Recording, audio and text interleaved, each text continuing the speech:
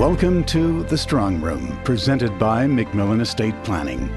This weekly program features interviews with families and business owners telling their stories, and our estate planning professionals presenting timely legal and tax advice and valuable information on charitable giving. Good estate planning is about life and legacy, and our experts will explore that topic on the program today. And our Business Success Story series continues in the first half hour as we welcome Mary Lou McCormick, multi-award-winning realtor. This is The Strong Room. I'm Herb Ham. To discuss some of the important and often overlooked life and legacy aspects of estate planning, here is estate and trust planning specialist Sherry MacMillan in conversation with Peter Watts of News Talk 770. The key word in estate planning, I think, is the planning segment of it, because everybody who has a net worth of 7 figures or better probably needs a plan of this kind, and it's as much a life plan as anything else, because it allows you to be in charge of what you've accumulated in your estate while you're still here to enjoy it and to direct it. That's right. And when you think about it, we work pretty diligently in Canada to create the estates we have. We have not inherited our estates. If we're created some affluence and wealth in our life, it's because we worked very hard.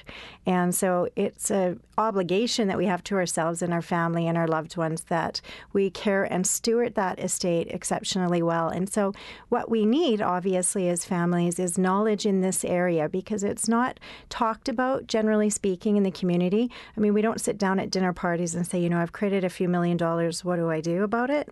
It's just not an open dialogue that we will tend to have in society. So it's hard to get good information and an understanding of what's possible for you. The great thing to know, though, is that families have lots of opportunities and privileges to put a very effective estate plan together.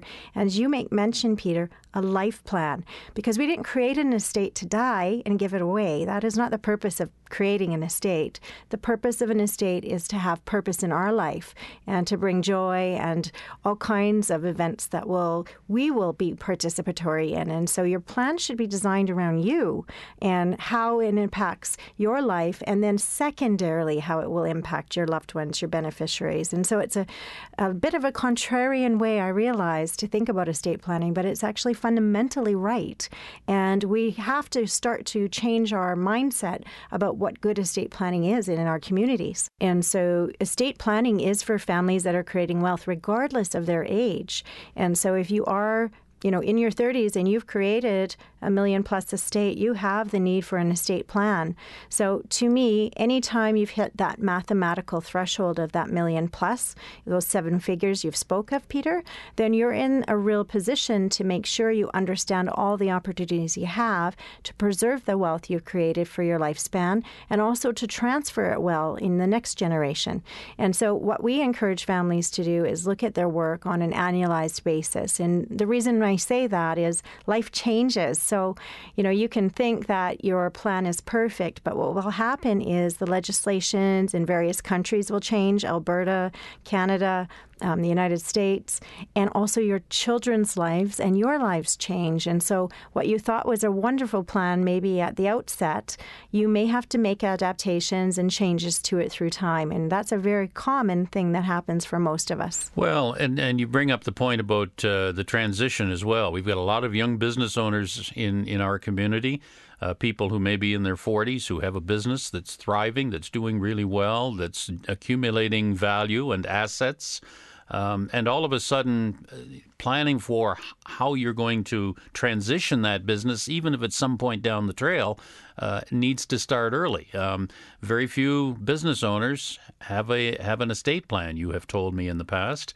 And I don't think any of them understand how long it can take to transfer a business from your control to a successor, be it family or otherwise, and what the implications of that are. So the fact that somebody at the age of 40 plus is starting to think about that transition in the form of an estate plan is really a productive thing. It's so necessary, I would say to you, Peter, because what we do as entrepreneurs in the community is we put our heart and soul and all our affluence into the business traditionally. Very few business owners have stripped a lot of the wealth out of that business. Alternatively, they've just continued to invest inside that business, which is lovely and wonderful because they have created something very significant. But that being said, then that needs protection. And the way in which you can protect it is obviously to have a succession plan. And they have done studies on this. I've borrowed and begged and stolen these statistics, but they say that it does take upwards of 10 to 15 years to truly transition and create a business that you could transition and succeed properly. And we see that in the statistics because right now, for example, in Canada, only 15% of going concern businesses actually will succeed into the next generation. So that's very, very minor. That means 85% are not. They're being shut down, liquidated, and deconstructed. That is such a tragedy, really, when you think about it, because people have invested their life's work in there. And all of a sudden, 85% of people's life's work is being broken down and dismantled. And so we encourage families really to contemplate this. And the younger, the better. I completely agree, Peter. So if you're 40 and 50, this is the time to actually be putting those plans in play so that you can rightfully succeed that business and its significance can go on beyond you, even when you shift into retirement. So we've talked about why estate planning is important, to protect assets, to maximize wealth, to minimize tax. We've talked a little bit about who needs an estate plan. People that have significant wealth and growing value in their business activities, people with conflict or addiction issues or disabilities, families with cottages or recreational properties. Having the plan in place minimizes or completely removes the emotion attached to making a decision on a property that might have been in the family for generations. Let's talk next about who people should listen to get good advice and advice they can trust.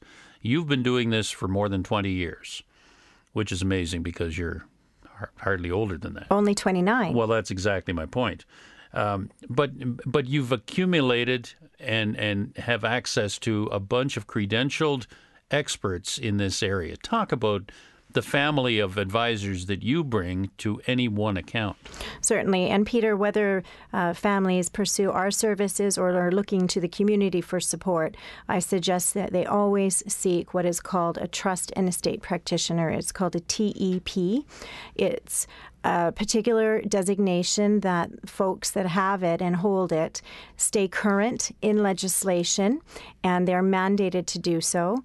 In addition, not only are they current in legislation, it's their passion and it's what they do. So one of the things I share is it's impossible for families to understand every issue that may be part of their estate because we have so many different kinds of assets. We live in many jurisdictions, so things have become complex. So today in modern society, what we need is a team of professionals that will look at every facet of the estate and make sure that it is comprehensively designed rather than leaving something out that could come back and bite us.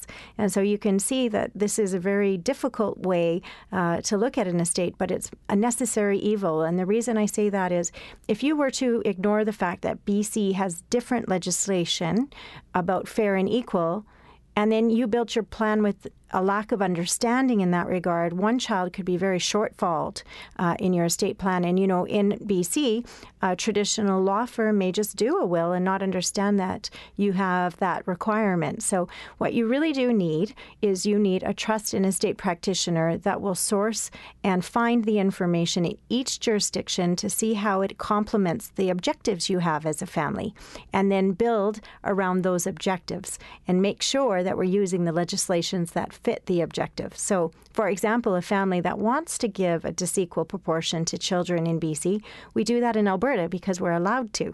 And so if you know those rules, then you find a way to meet that objective.